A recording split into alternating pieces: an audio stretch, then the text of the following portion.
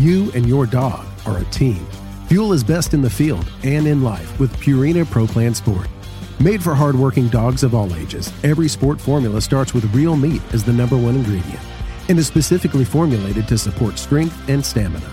Try it today and see why Pro Plan is the official dog food of Ducks Unlimited. Learn more at ProPlansport.com.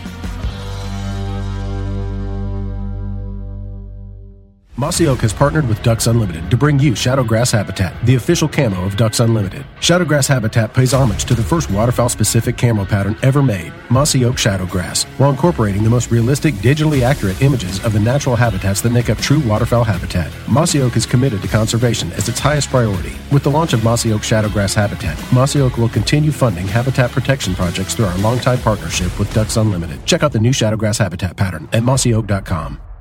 Step into the world of Campus Waterfowl, a community that's shaping the future of the hunting industry. At Campus Waterfowl, we're more than just hunters. We're students.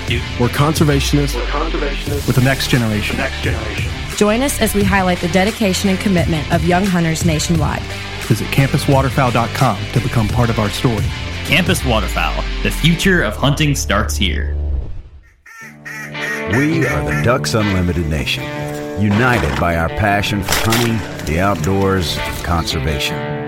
The habitats that Ducks Unlimited have been maintaining and building since 1937 have effects far beyond the duck hunting community.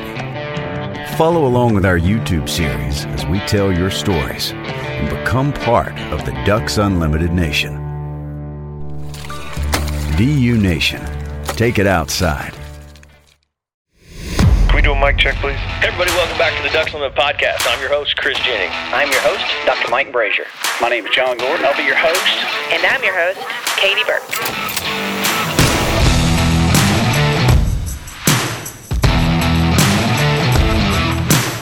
Welcome to the Ducks Unlimited Podcast, the only podcast about all things waterfowl. From hunting insights to science-based discussions about ducks, geese, and issues affecting waterfowl and wetlands conservation in North America, we bring the resource to you, the DU Podcast.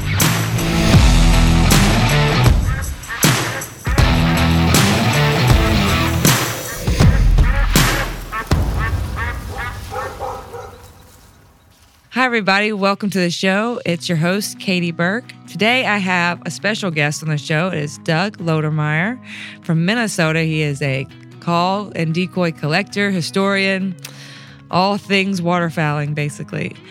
Specializing in Minnesota, or do you branch out from Minnesota? I really, over the years, I have definitely concentrated on Minnesota, and that's my area of interest. Well, welcome to the show, Doug. Well, nice to be on the show, and nice to see you again. Yeah. I guess we got to see each other last in Chicago, which, if people listen to this show, they know a little bit about the North American Decoy Collector Show. I interviewed Rick last year. Nice. So. Yeah. I think that's the last time we got to see each other, but you're in town, which I'm really excited about, a new exhibit coming in of your calls and a little bit extra, not just calls, but a little bit more. Well, you know, most of the call makers, or a lot of the call makers, dabbled in other things as well, including decoy making and that sort of thing. So for some of the calls that cross-pollinated like that, the call makers that cross-pollinated, I brought in some decoys and some other examples of some of their work. So I know...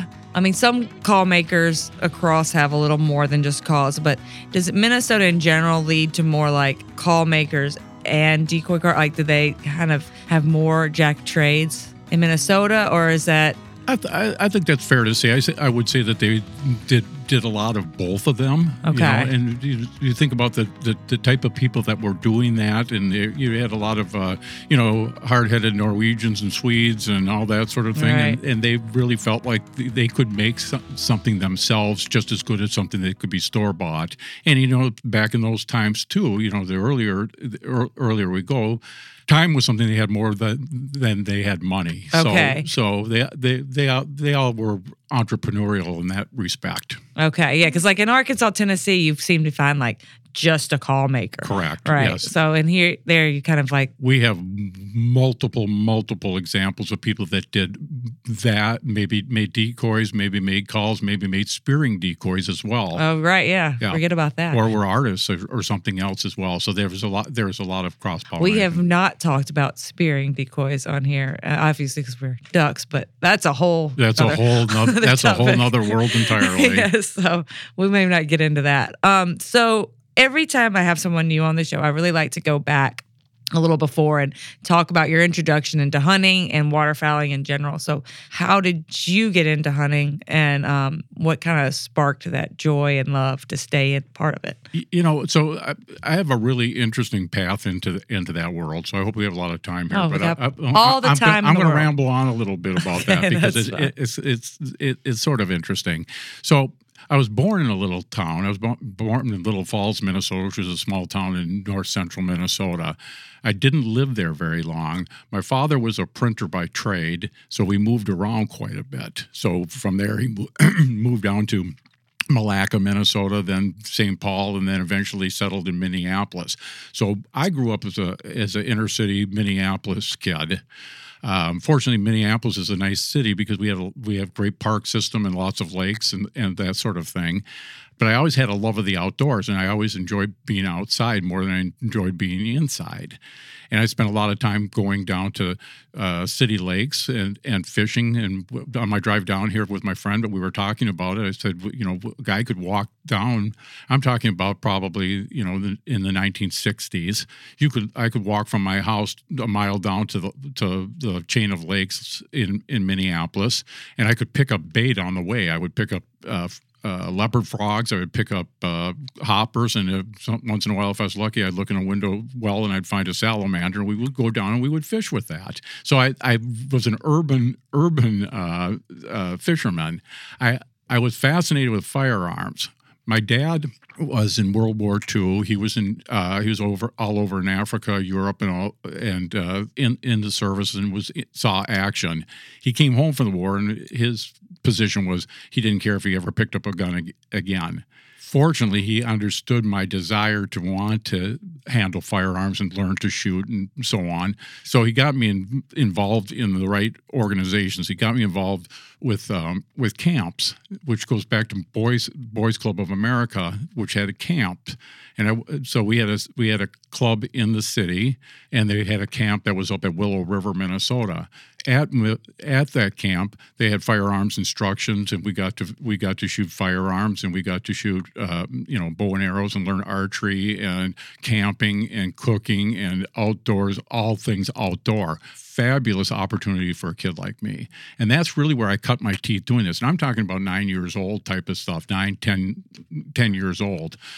So we had a great opportunity to do that and learn boating skills, canoeing, all those types of things. So that was really my entree and my introduction into some of those sports. From there, it was a matter of finding somebody that would take me hunting. So that was the next thing for me. So I dabbled a little bit with it with my grandparents who had farms up in north central Minnesota, up by Lastrup, Piers, in that area. But it was crow hunting and a little bit of varmint and some odds and ends like that, but not what I wanted to do, which would be upland bird hunting, duck hunting, goose hunting, that sort of thing. So I guess from there, I started looking for people that did those types of things. And I was fortunate in my teens to run into a friend by the name of Bill Brooks from Minneapolis, who was very much into that sort of thing too. His father also didn't hunt. But he had friends.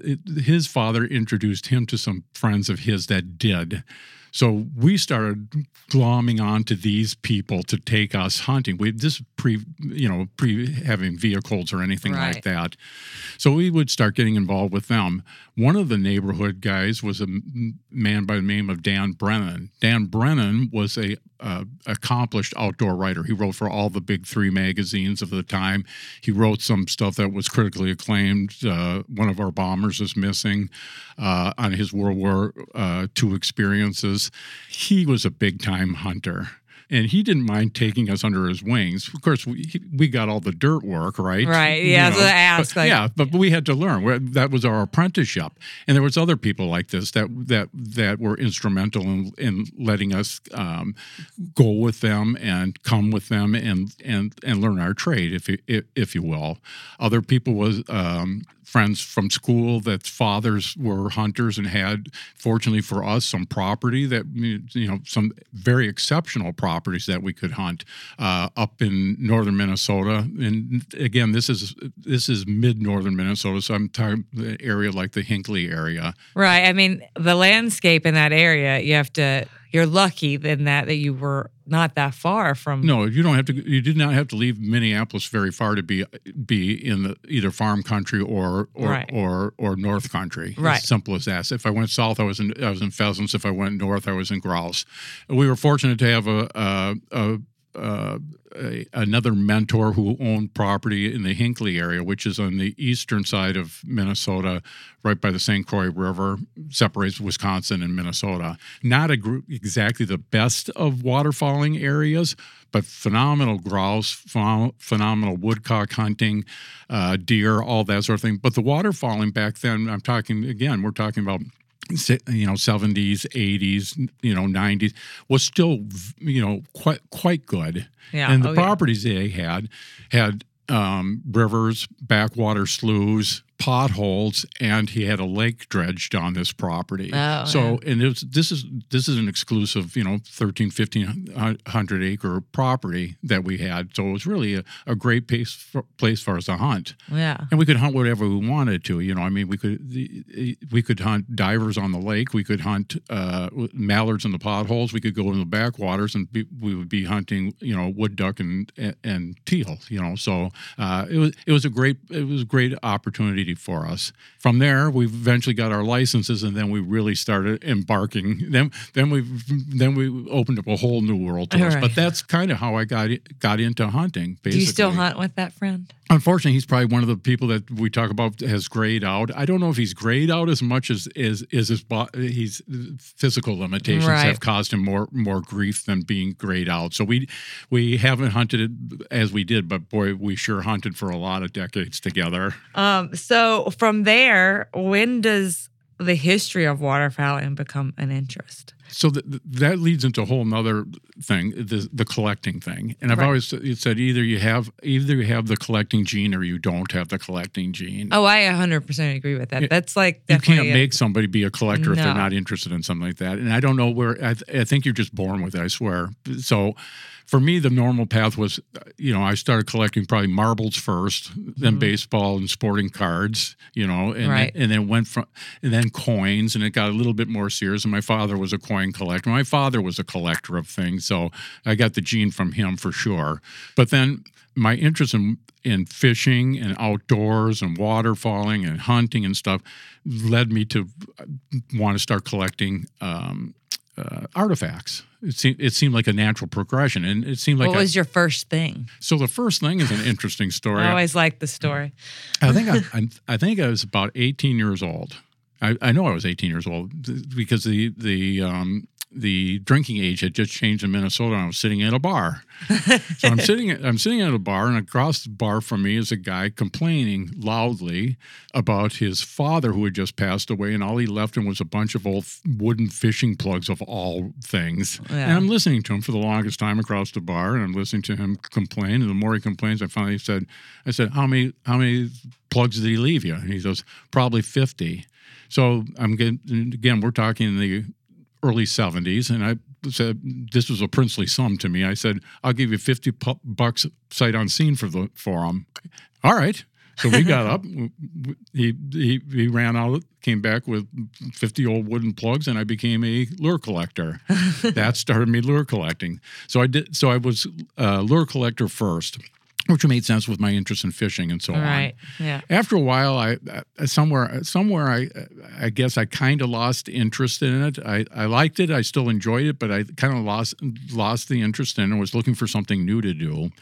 And it struck me, with hunting, that decoys would be a logical progression for me. And that actually started by going on an antique foray with my soon-to-be wife and a friend, and I went along, and I really was an antiquer at that time. So I'm walking around, and the first thing I saw that interested me was an old papier-mâché carry light decoy, which I carried out of that store. Yeah. And I spent, again, $20 for that, if that. So that was my first decoy I ever collected. But that started me collecting decoys and making me start looking and learning more about decoys. So when I started collecting decoys, I collected decoys from everywhere. And this is something that most collectors do. They have no vision. They have no shape to their collection. They just start amassing things. Right. That's very common. And I'm not any different than anybody else. So I was collecting whatever I liked, whatever interests me. And I realized I started having a collection that made no sense whatsoever. Right. It was fun, but it didn't make any sense. Over time, I thought I'd start specializing. So I started looking at, I thought factory decoys would be a good way to go. So I started looking at that makes sense where you are. Yeah, and I started looking at factory decoys. And Masons, of course, caught my eye, but Masons were already pretty well known about. So I started thinking, and they were starting to actually get spendy at that time, by the time I was starting to collect. So I did some research and I looked around and I liked Evans decoys, and they were made in Ladysmith, Wisconsin. They were kind of a neighbor and close in my region, and so I started collecting Evans decoys. Well, I did that for a while. And I didn't know that, actually. Yeah, and then, but I still was collecting stuff from other places as well. Yeah. Eventually, and I realized I had missed the heyday or the entry place into collecting decoys. It was already starting to cost pretty serious money to put good birds on your shelf. Right. It wasn't a secret anymore, and there was already auction houses, and there was all this stuff was going on. So when was this? I'm going to have to say I'm guessing we're talking in probably the 90s or something like that. Okay. Yeah, early 2000s, something. Okay, late 90s, early 2000s. Yeah, probably early 90s, closer to early 90s. So I started thinking again. I go, what else is there? What other opportunities are there? And then it occurred to me. I go, duck calls. Yeah. There's a nice trapping for a hunter and something that's interesting. Right. Maybe I'll start looking into duck calls, because that had not really exploded yet at this time. And at that point, like, we can say, is Howard's book out yet? It is, and that was his and Brian McGrath's books. Illinois book. His was another general book. He actually, I believe, beat Howard to the punch, but Howard's book was pretty much considered the Bible. Yeah, basically, yeah. It was, yeah. and I ordered that, and I started doing my research. So I'm doing the research. At first, I'm overwhelmed. I'm going, oh, this is too much. There's too much stuff out here. And what do you collect, and how do you collect? And, right. But then I started liking different things. I like this. I like Purdue. I like Chick Majors. I like, Right. So I'm seeing stuff that I like. I'm also going, I can't believe how much stuff there is out here. Right. So I started having to learn and educate myself a little bit more as that goes on. Got Brian McGrath's book, educated myself with that. Again, Howard's book, and then I started looking for calls, and I started looking for calls in the usual places, decoy shows. We have a great show up in Minnesota. Mm-hmm. I was on the board of directors for both the Minnesota Decoy Collectors Association and the Minnesota Decoy Foundation, which charter was to preserve the history of waterfowling in Minnesota. Okay. Shows was a typical venue, flea markets, maybe estate sales, right. Antique stores, that sort of thing. So I started, browsing and cruising around looking for calls. And again, you're picking up calls. They migrate, Yes, right. So I'm getting a Louisiana call. I'm getting a, Illinois call. I'm getting something from California. I'm getting something from Minnesota. So at that time, was there the Call Collectors Association? Yes. That existed then? So then I found them. And then that was another kindred spirits. And they had a newsletter. And that was more education. Do you know when that started? I can't tell you, but I think we're talking the 80s, 87. Okay, it wasn't very many people, though. No, there wasn't. No. I got in the fairly early years of that. And I guess for our audience to know that there's decoy collecting, but call collecting is like a subculture from that. It's a more niche. It's not nearly as big. I remember when the call collectors were less appreciated at the shows, but now we've learned to commingle very nicely together. You do, and I always find it funny at auctions. The room will switch out. And when the calls come up, like all the decoy people like go. It's going less though, but it's still like the whole room will shift in a auction. And I'll notice when I go to view some of the better collections that I've had the opportunity to view that even the hardcore decoy collectors have a few calls on their shelves as well. They do. And I found more. Honestly, I found more people have calls that they got by getting decoys that people don't realize they have. Right. Yes. Like early in their collecting because they just kind of came. And if you think of it, it makes sense. If you have a Purdue decoys and that's your thing, how could you not have a Purdue call to show with that? I mean, exactly. It makes sense. So you see some of that. They might not be hardcore collectors, but they collect some things. Right. So I wound up collecting calls from all over, and I had started getting a pretty large collection together, but it was real scattergun approach again. So I wasn't.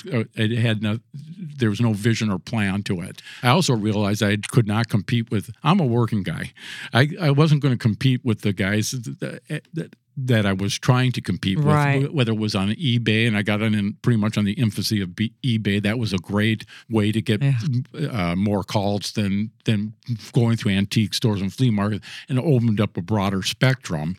But I couldn't compete with the guys that had deeper pockets than me, and I realized I'm never going to put together the type of collection I would like to put together. Right. So eventually, I sold off my whole collection. The whole thing. The whole thing, and I did the same thing with my decoys. All the decoys I had at this point, and I've sold it off with the sole intention of focusing on Minnesota decoys and calls. That was my plan. So you got this money, you got all this cash. Yes. You're ready to go. Yeah. Kind of. Well, how did your wife feel about this move? She tolerates my foolishness. She has no idea what I'm doing, and she really doesn't care, but she understands. It's like me and fantasy baseball. Yeah, there you go. So she understands, and she's a good trooper. I'll say that about her. But she understands my passion, just like dogs and hunting and everything else I do. She goes. Well, I bet she's in on for the dogs. She probably likes the dogs. Well, she used to like to say when I told her I'm going hunting, she says, I don't care, just take the boys with you. I said that was the plan. And I was just take the dogs with you. I said that's the plan. So that works out pretty good. But I did. So that's what I did. I kind of thought about it and go, I'm really interested in the history of Minnesota, and there's a lot of people don't realize how much waterfowling history is in Minnesota. Right. We don't excuse me. We don't lead the nation anymore. We're not as important of a waterfowling state as we once were. But there was a time not very long that I grew up in. We led the nation per capita on hunters. We sold more licenses. We shot more waterfowl. It was pretty tremendous. Yes, I'd say Minnesota and Wisconsin were the leaders there for a good long time. But young guys growing up now don't recognize the importance of Minnesota, and they don't know the history going back and how much of a waterfowling destination this was, and that people, captains of industry from the east would come to Minnesota to hunt. That was the place. Heron Lake, Lake Christina, Marsh Lake, all these places. That was the epicenter of duck hunting in those days. Yeah, I don't even know if you know the story, but like the rebirth of the Canada goose is from Minnesota. Of course, I'm very familiar with that. Rochester, Minnesota. Mm-hmm. Yeah, that's a whole nother. That's another story. That's a whole other story we won't get into, but the history and going back to market hunting and all of that is very important. History comes from Minnesota, and you start looking at the important people from the standpoint of James Ford Bell and what he did and what he meant to waterfowling, and the Heron Lake decoys moving to the Delta Marsh and the Ducharmes and the connection between Canadian decoys and Minnesota decoys. I could go on the artists that have come from here. The waterfowling history, we have probably the most. Yeah, I would probably think. the richest history on that too. So waterfowling has always been a very important part of Minnesota, and I've always been interested in it. So that's why I decided, why am I not collecting Minnesota stuff? That's what I started focusing on doing, and that's what I did. Now, a decoy or a call, it's great. At first, you're just trying to amass things and find these pieces, right? Right. But eventually, it's just an artifact. if you don't have the backstory and you don't have the history, what does it really mean? And that I've always been interested in history and consider myself something of a historian and inquisitive by nature. And I started doing research on it. I've got more and more interested. And the more I learned about one call maker, for instance, or a decoy maker, the more interesting it got. Now the piece came to life. There was a story in a history to the call. It wasn't just a piece of wood, inanimate wood. At the Minnesota Decoy Show, I met a gentleman who was one of our better call makers, one of the best call makers in Minnesota, and probably was the mentor to more young guys that are making calls in Minnesota. And we have a lot of good contemporary call makers in Minnesota. His name was Paul England. We called him Dr. Quack. He's he's a fellow Hall of Famer in Minnesota Waterfowl Hall of Fame. He's a call maker. He was a historian, always interested in the history of calls. And he was willing to teach. Well, yeah. Well, not all call makers are. No, and that's unusual. I would say yes. He wasn't. His stuff wasn't proprietary. He was ready to share it with anybody that was interested in. Greatest guy in the world. He recently passed away. We just lost Paul, but I don't think there's anyone in the call community who doesn't know who Paul England was. And he was very early with the Call Makers and Collectors Association of America, and he was writing a lot of articles on Minnesota call makers for the newsletter. So he was really pumping up Minnesota and was, he was a homer for them. Right, good. But at the Decoy Show, I would visit with him, and I was always drawn to him, and that was the one place I really wanted to go, to hit the corner where Paul was holding court. And he had a large cases of old Minnesota calls that he had collected. And I was always just fascinated by them. And I spent so much time looking at them and picking his brain and talking to him. And that's where I really got the bug for Minnesota calls, by looking at his calls. I would look at his collection and I would think, wow, there's really a lot of stuff. We have a lot of history right here, and it's largely unknown. Eventually, I got the idea. So I'm starting to research these call makers. I'm getting a file cabinet full of information and a morgue filled of pictures and letters and correspondence, everything I can find, and information, obituaries, you name it, on different call makers. And it occurred to me it doesn't do me any good to have this in a file cabinet and just the information for myself.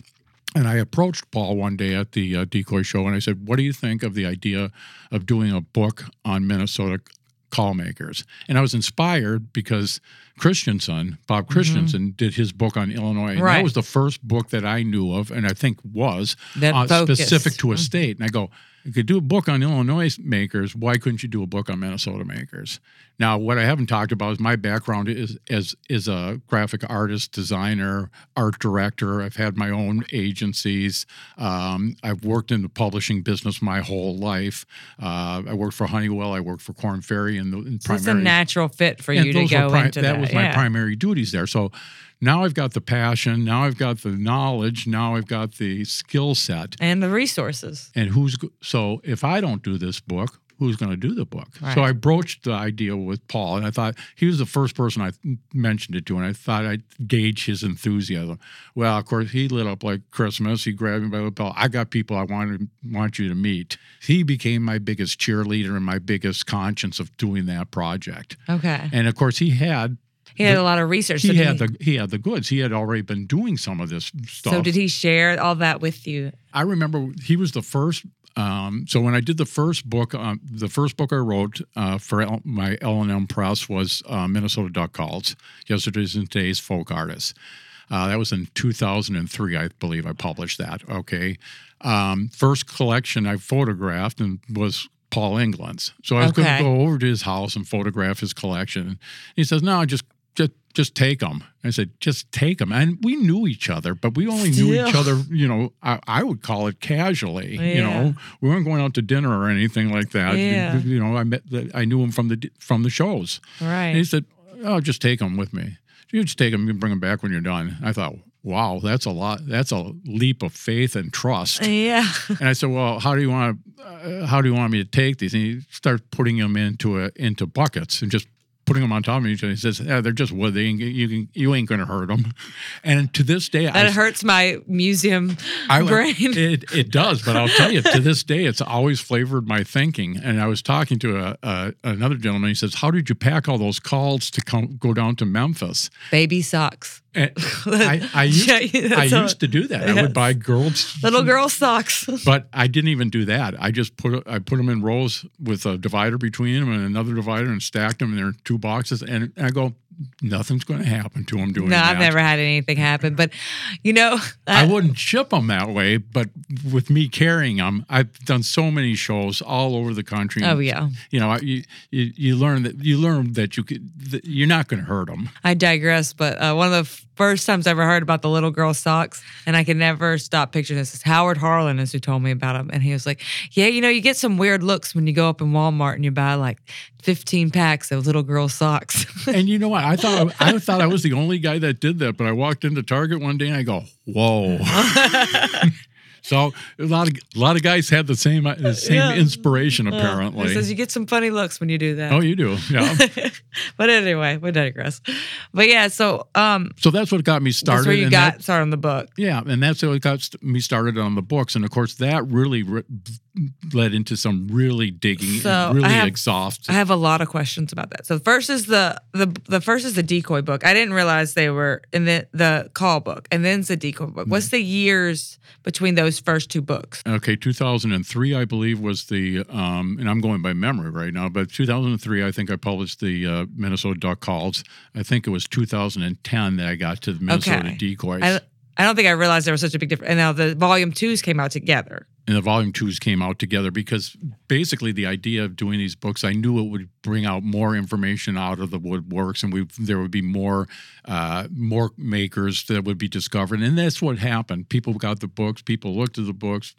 Oh, you know what? My dad made decoys. My father made calls, or there's another guy up in so and so up in Holly, Minnesota, that makes duck calls. So I started gathering new information and starting to build another couple file cabinets full of information, which I go, all right, now I've got enough. Originally, I was going to. I figured I'd have enough information to do a combined volume 2 of both the call and the decoy. When I got up to like 14, when I got up to about 1,400 pages, I go, I'm going to have to divide this into 2 books. Those books are hefty. They are, but they really are exhaustive, and they're really extensive, and they really do, they really are the essential history of both call making up to this date. Yes, and decoys. The one thing I really enjoy about your books is the price guide. That's not something a lot of people do. Nobody, and it's pretty much. Nobody really. I mean, you can get them through auctions and things like that. Sometimes collections will be posted that way, like separately, but not that much with calls at all. But because they haven't been auctioned that much. And that was I did that, establish that by auction sales, eBay sales. So I had literally 2 file cabinets, 6 drawers deep of eBay over 20-year period on Minnesota calls. I'd see a Minnesota call. I would track it. I would watch the prices of it. I would watch prices at auctions. I would watch it in private sales. Many of the sales I've made, sales I would watch and see consummated at shows. So I had a wide berth of ways of tracking this, and I spent 20 years tracking it, so I'm very comfortable with the prices on it. Yeah. So it's a price guide, but it's more than that, because if you... That's a history. Yeah, it's history, but if you take a look at the back half of the Duck Call book, the volume 2... Oh, your book, yes, definitely more than that. But yeah, so it's got literally every Minnesota call maker, 100% full color call. So and then it has a number by it, and then if you take the corresponding number, you go to the table, and that table took me 10 years to build. At least over time. You're a graphic designer. This is not 10 years of It's not an Excel sheet. It's like really nice. It was a lot of work, and I just picked at it a little bit at a time and a little bit at a time. If I tried to do it, it would have been so overwhelming I would never have done it. But over a 10-year period, I built that table to go along with the calls. So I photographed the calls, I put them into the book, I arranged them, but it'll tell you when that call was made. It'll tell you who made it. It'll tell you where they're from. It'll tell you everything about what style of call that is, what it's made out of, everything that's pertinent. And then it'll tell you the rarity and scarcity of the call, and then it'll tell you a price. Yeah, and that's amazing, especially for like new collectors. Yes. To have that resource. That's what I wanted. So basically, if you thought you had a Minnesota call, you would be able to go to that book. You would be able to find a picture that corresponded to it. You go, oh, that's that call. Then you would be able to say it's, whatever, it's 206. You would go to the table in 206 and you would know everything you want to know about that call. So yeah, that's so handy for somebody. I mean, just collectors and then new collectors. Yeah, and for me as well, like as someone who's really just interested in the history side of things. What was cool about it. I learned so much from it. Sure, and what's cool about it is, if you should come to Memphis and see the collection. Yes, you should. It's nice to come to Memphis. Great town to come to. The pyramid, all that. The Heritage Center is fantastic, right? See the collection. If you can't see the collection, you can't come to it. Literally every call that's in that collection is in that book. Like I said, right. 100% full. Though I very much recommend looking at these things in person. But so anyway, about the book and your research for it. The stories, they are secondhand. Some of them are secondhand stories. Some are firsthand stories. What was your method about going to get the stories about the carvers? So I looked first to see if there was something already published on it, right? Okay. So like we talked about Paul England writing profiles of, say, a Ralph True from Hopkins, Minnesota for the Call Collectors Association.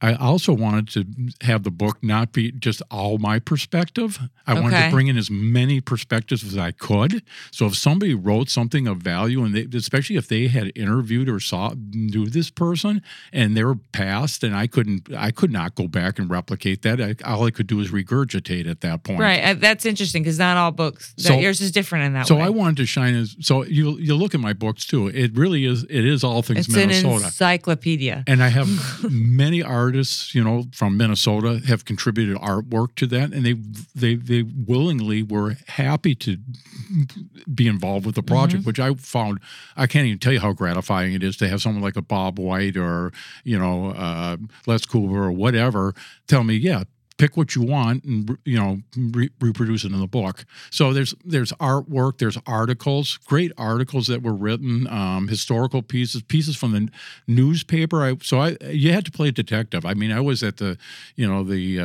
like I said, I was combing obituaries. I was combing the historical center. I was there for every day for years, digging up information on these people, going through the newspaper archives, finding articles that were written at that time. I mean, I have articles from 1916 written about Nels Hansen.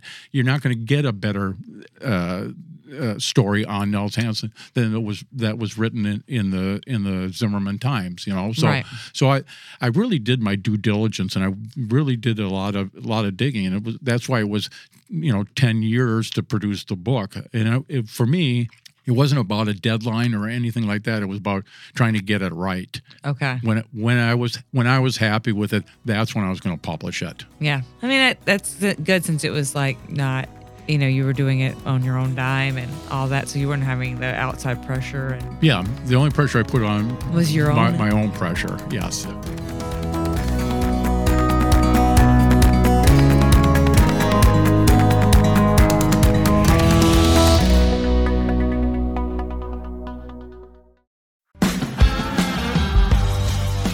You and your dog are a team.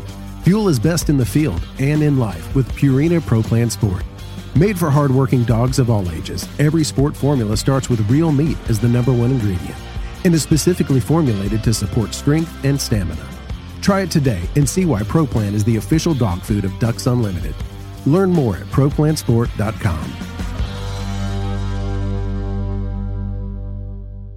Mossy Oak has partnered with Ducks Unlimited to bring you Shadowgrass Habitat, the official camo of Ducks Unlimited. Shadowgrass Habitat pays homage to the first waterfowl-specific camo pattern ever made, Mossy Oak Shadowgrass, while incorporating the most realistic, digitally accurate images of the natural habitats that make up true waterfowl habitat. Mossy Oak is committed to conservation as its highest priority. With the launch of Mossy Oak Shadowgrass Habitat, Mossy Oak will continue funding habitat protection projects through our longtime partnership with Ducks Unlimited. Check out the new Shadowgrass Habitat pattern at mossyoak.com. Step into the world of Campus Waterfowl, a community that's shaping the future of the hunting industry. At Campus Waterfowl, we're more than just hunters. We're students. We're conservationists with the next generation. Join us as we highlight the dedication and commitment of young hunters nationwide. Visit campuswaterfowl.com to become part of our story. Campus Waterfowl, the future of hunting starts here. We are the Ducks Unlimited Nation, united by our passion for hunting, the outdoors, and conservation. The habitats that Ducks Unlimited have been maintaining and building since 1937 have effects far beyond the duck hunting community. Follow along with our YouTube series as we tell your stories and become part of the Ducks Unlimited Nation. DU Nation, take it outside.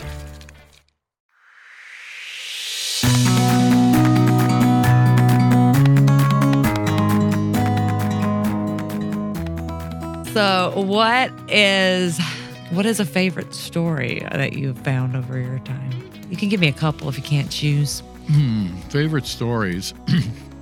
Well, okay, so from decoy perspective? Either, it doesn't matter. Oh, I'll give you so decoy from a decoy perspective, the most significant thing that came out of all this research was finding Ole Gunderson from Ashby, Minnesota.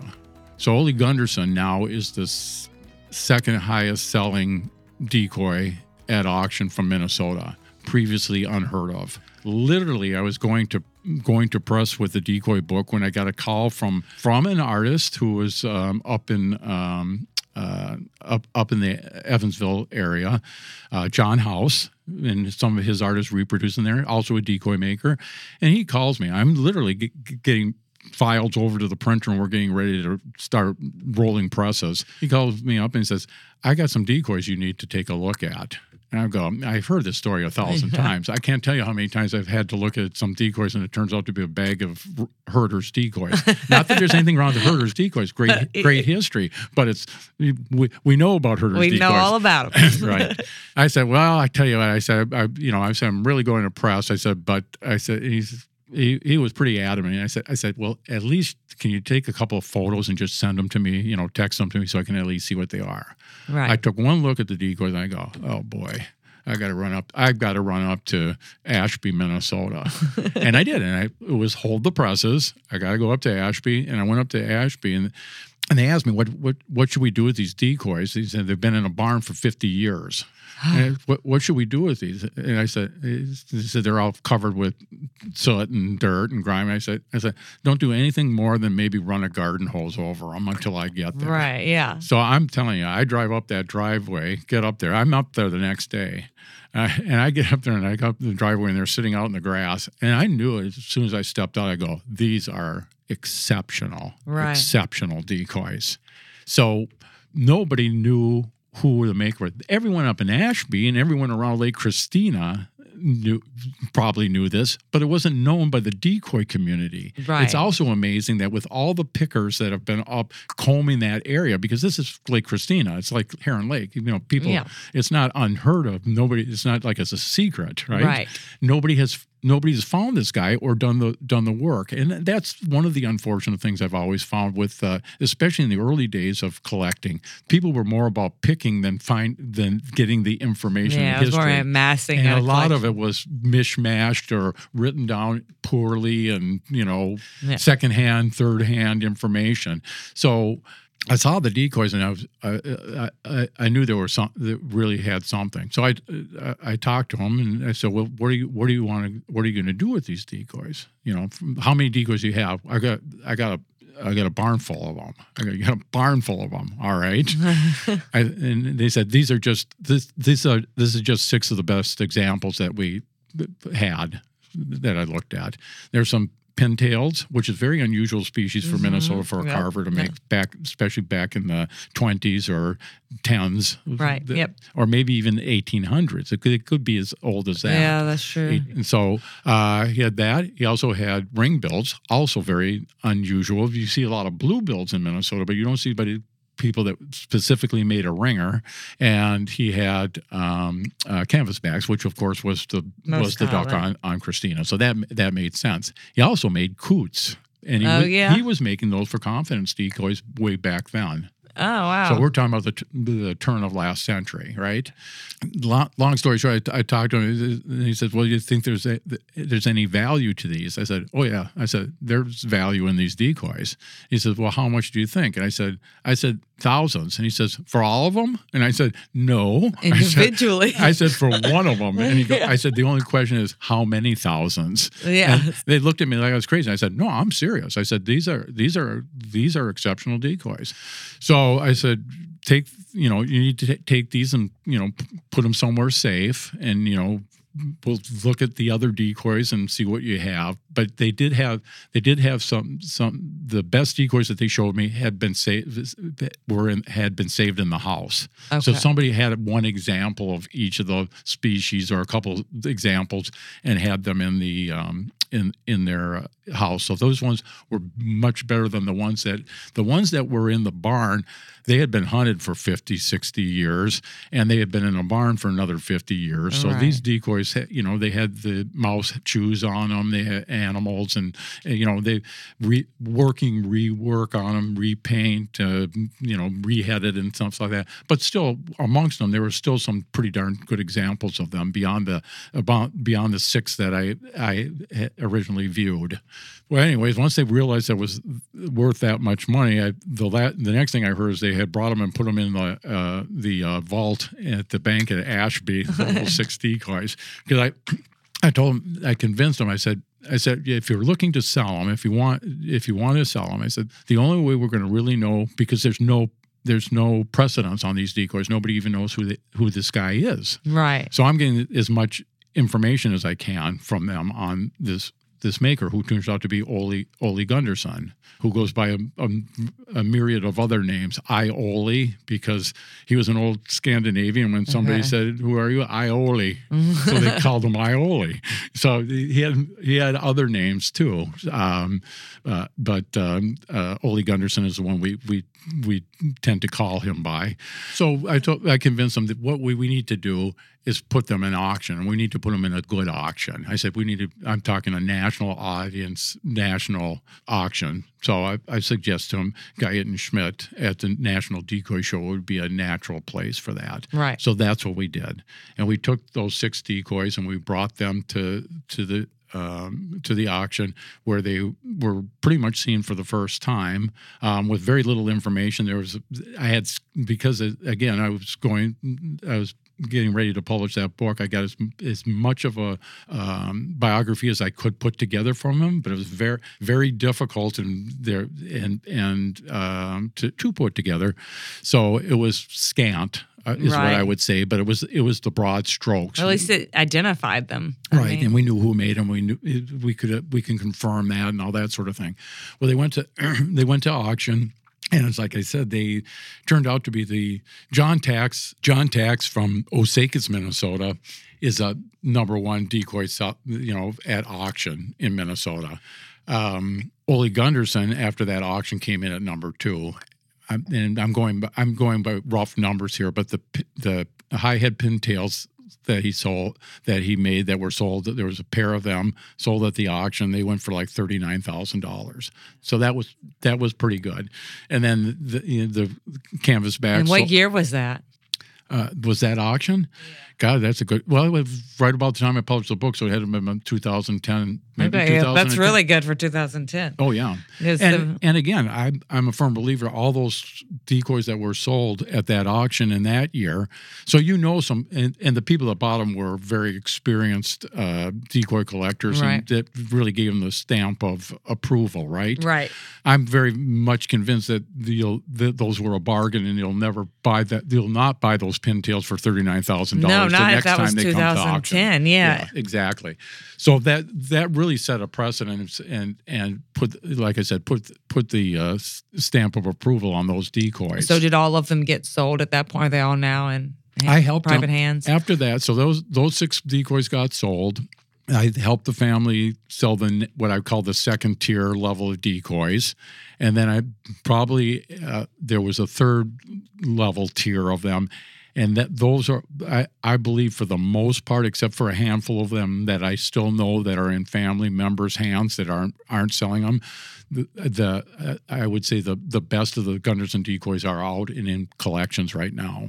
There was a lot of them left that I don't know what happened to them. So that's another mystery. Yeah, interesting. But I don't hound people. They know who I am, and they, so if anybody wanted to contact me, that's great. But like I said, I don't pester people when it's like that. That's interesting. But as a result, like I said, I had very little time to do the biography and the information and the research. I didn't have the time to do the research that was necessary to do that.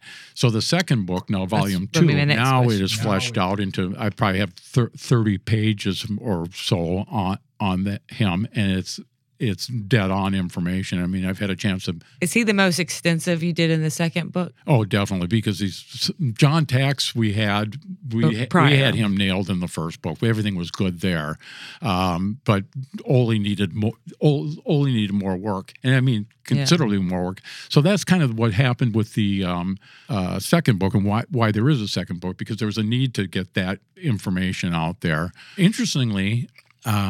The Ole Gunderson decoy, once I saw him, I started doing some thinking and I started digging back through some of my old auction catalogs. Right. Hey, did you find? I found a decoy that was represented as Upper New York State. Wow, that's a big jump. And that sold to 2 very, very knowledgeable collectors, and there was 2 of them, and they bought them and split the decoys up. And they were canvasbacks. They were their early canvasbacks that Ole Gunderson did. And they sold for a pretty good sum. I'm trying to remember $17,000 maybe for the pair, which is a good price. But they were represented as Upper New York State. I remember that. And I went back and I found. I go, Ole Gunderson. Yeah. So Ole had sold, and he already had done fairly well for himself as an unknown carver. And then more stories started coming up, and people started contacting me and go, I've got one of those decoys. I never knew what it was, but I always liked it, and it's on my shelf. So just for our non-decoy people, describe what is it about an Ole Gunderson, like when you see it, that you would have like recognized it as superior? It comes down to a number of things, but it really comes down to form. Form is at the top, and it was one of those things. Even the photos that I saw, I go, "Oh, those really have nice form." That's the number one driving thing. Then you start looking at things like the paint. And then I also know the history. I knew they were old, and I knew they were from Lake Christina, and they were used on Lake Christina. So they have history, and they have provenance, and we can put a name on them. So we have all these things going for us. They had the great patina. They were very nice, mellowed. Everything was great about them, but the form first and foremost. And they were a very different shape than most decoys that people are familiar with. And Ole did some really interesting things. Again, here we go back to the better mousetrap and the having more time than money, and I can do it as well as a store bought. One of the cool things on his very earliest decoys, he had some trademark things that become Ole Gunderson, and one of them was his eyes. He used window pane glass, and he filed them round, and he painted the eye color on the reverse side and set them into the decoy. Nobody, to my knowledge, does anything like that. That's Ole Gunderson. He also utilized old printer slugs and used those for ballast weights. And he obviously had a sense of humor, because he was picking out all these slugs. He could have used anything he wanted to from there, but a lot of times they were like laxatives and things like that. So I go, sense of humor. Tells me the man had a sense of humor. But the more I learned about him, and from firsthand interviews of people that knew him, lived with him, he was a character. Right. Yeah. He was a great character, but he lived duck hunting and decoy making.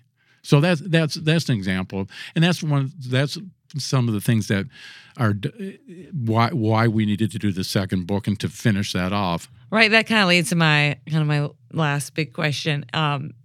Why do you think it is so important to have such a comprehensive look at it? Whereas, there's other books that kind of give you the main, but why is it so important to have that huge backlog of information? Because I really believe it might be the only comprehensive look at it. So this is it. This is our Minnesota Bible. That's what I wanted. That's what I wanted to build. And like you said, I didn't have any restraints. As my dad would say, chief cook and bottle washer, right? I do everything with this book, and it's my vision, and I can do it the way I want to. And I've spent a lifetime, like I said, in the industry where you're doing everything by committee, and sometimes committees just kills a project. This is my vision, and I've live or die by it, and it's been very well received, obviously, and I'm very, very grateful for that and very humbled by that. But I wanted this to be, if this is the only thing that's ever going to be done documenting Minnesota call makers and decoy makers, I want it to be comprehensive. But, and call making is really interesting because it's really gone through a renaissance in the last several years. 100%. Right. So I always, somebody asked me what's the biggest difference of, call makers, today versus the early call makers. And frankly, technically they sound better. Yeah. I truly believe, and not to say that some of the old call makers didn't make great sounding calls because they did. They did. But technically we're much more advanced with the reeds and all machinery and how and materials that we use and knowledge that's been gleaned over the years. But you take a look at, if you go to the fancy call contest at the National Wild Turkey Federation or at one of at the show in Chicago or whatever, and you see what's being done fancy calls, it's light years apart from what we would consider a fancy call from back in the the 30s or 40s. An example would be like a Purdue call, which was considered a fancy call. It's cool, and I love them, but they're folky more than than it's a great representation of a duck, right? But you take a look at what someone's doing now, some of the call makers, it's sculpture. Oh, yeah. And they're not, unlike decoy makers, call makers are not, they're not restricted by, it's not thought poorly by using newer technology to create them. You can still use a lathe and things like that. Whereas with ducks and decoys, it's a little bit, you have the purists and the more modern makers. No, I know exactly what you're saying. Yeah, with duck calls, you don't have that restriction. Call makers is up to your imagination and your abilities, and there's such a diversity in it, and it's acceptable. Right. But a decoy is still a working object too, from the standpoint. And there's only so much you can do with a decoy. It has to look like a duck. It should look like the species it's representing, and it's got to float and it's got to work. So there's a lot of constrictions on that. But like I said, you take a call. I look at some of the fancy calls that are made now, and I go, "Where's the call in here? I got to figure out where's the call, because it still has to. It still has to work. Yeah, they still work. Yeah. But I go, wow, it's like I would see it as a sculpture more than I would see it as a as a call. Some of them you have to take like a piece off. They got. Oh yeah, yep. And like I said, and the bar is raised every year. You don't see that with the decoys. No, because there's two camps. There's the purist decoy carver, and then there's the more modern. Correct. Yeah. So you kind of and they don't necessarily all think well of each other. So it's working versus maybe decorative. Well, and a little bit of, and then even in working, there's a little bit of divide. Yes. So it's much more, I don't know, nuanced than the call makers. What's nice about that is where decoy makers, which I would wish there would be more decoy makers, they're having a problem with growth, whereas call makers have exploded. Yes, absolutely. Like I said, total renaissance in it, and it's impressive. It really is. Yeah, and it's keeping that art going, which is great, and I like that. And that's another thing with collecting calls that we've talked on here before, because Ryan Graves has been on, is you talked about Minnesota calls being more accessible at the time when you were collecting. calls in general are a little more accessible. They're getting to be more pricey as they've gotten more popular. Absolutely. But they still are more accessible to, especially with all the modern call makers, to the newer collector. Absolutely. So they make it's more open for new collectors. Well, to come into. and I see a lot of guys that get, that whitewash the contemporary makers. I don't want to collect them. And I go, you got to remember, guys, they won't be contemporary forever. They're not going to always be contemporary. And then you're going to go, I should have bought one of his calls back when I could have bought it. Now I can't. Well, afford I don't have a call maker to give an example, but let's look at Schmiedlin's. Right, that's a great example. Like they're blowing up. They're going for crazy numbers right now. Absolutely. And people it's 10 years ago. You're not appreciated till you're dead, right? 100%. Yeah. So one thing I always like to ask collectors because we have a lot of audience that is younger or might be interested in getting into collecting. Do you have any advice for someone that is wanting to get into this? Yeah, educate yourself. That's the number one thing. So I have the opportunity. I have lots of young collectors and people coming into it. I shouldn't even say young collectors, but new collectors coming into the hobby. And the first thing I say is educate yourself. And that's what the books are for. There's a million good books on decoys and call. There's getting to be a really nice library of call books out there. There is. So you should be able to. You need to educate yourself first before you just go hog wild and start buying like I did. Go get yourself educated, and then the hardest thing to do is then try to make a plan. So something that makes sense, and try to focus yourself. And that's very, very hard to do when you first start because everything's interesting to you at that point. Yeah, it's all new and exciting. It is, and then but if you could do it, if you could make yourself do it, it would pay you huge dividends, and you would be happier down the road. So, like I said, find an area, a niche that interests you, and focus on that. And educate yourself as much as you can. All right. So is there anything you would like to say to our listeners before we sign off? Anything you want to add? I'm excited about having these calls. So this, again, like I said, I was with the Minnesota Foundation, the Decoy Association, the books. All of this was part of the mission to preserve the history of Minnesota call makers and decoy makers and the history of waterfowling in Minnesota. And to have the opportunity, and I think I've done a lot to help promote and educate people on what's Minnesota, and have made it more collectible to a broader spectrum of people. But I think this, to me, having the opportunity to put these calls where literally millions of people will have an opportunity to see those calls will help elevate the Minnesota call makers in stature, and that's and that's you're exciting. In a tough area. Yeah, I know. You're surrounded by Arkansas and Tennessee, Illinois, everybody. Yeah, they're all right here. Louisiana, I am. But so we're bringing in something that might be unfamiliar to a lot of people. 100%. But I will tell you this. It will be one of the more diverse collections you're going to see because like I said, Minnesota guys, it was always about building a better mousetrap, and where you look at Louisiana has a school, Illinois kind of has a school. You start looking at carvers, they have schools.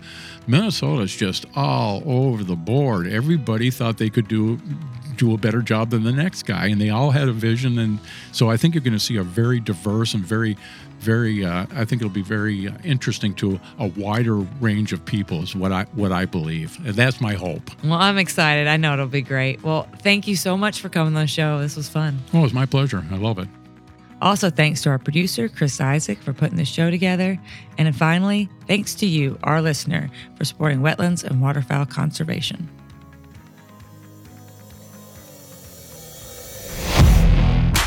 Thank you for listening to this episode of the DU Podcast. Be sure to rate, review, and subscribe to the show, and visit www.ducks.org/DU Podcast for resources based on today's topics, as well as access to more episodes. Opinions expressed by guests do not necessarily reflect those of Ducks Unlimited. Until next time, stay tuned to the Ducks. Stay tuned to the Ducks.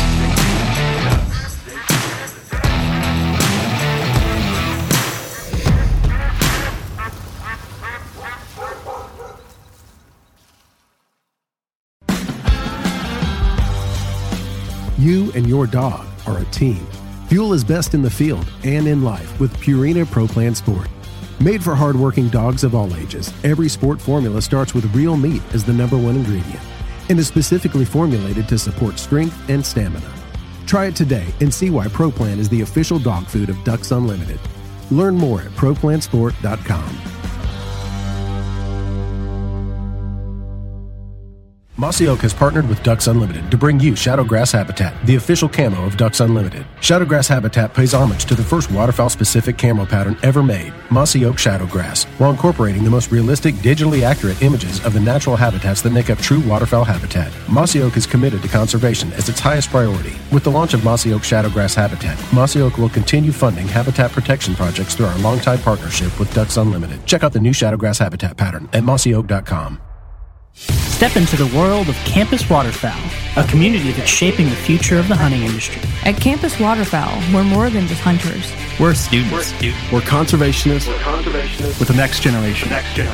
Join us as we highlight the dedication and commitment of young hunters nationwide. Visit campuswaterfowl.com to become part of our story. Campus Waterfowl, the future of hunting starts here. We are the Ducks Unlimited Nation, united by our passion for hunting, the outdoors, and conservation. The habitats that Ducks Unlimited have been maintaining and building since 1937 have effects far beyond the duck hunting community.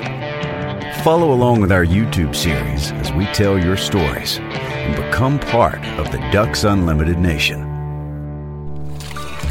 DU Nation, take it outside.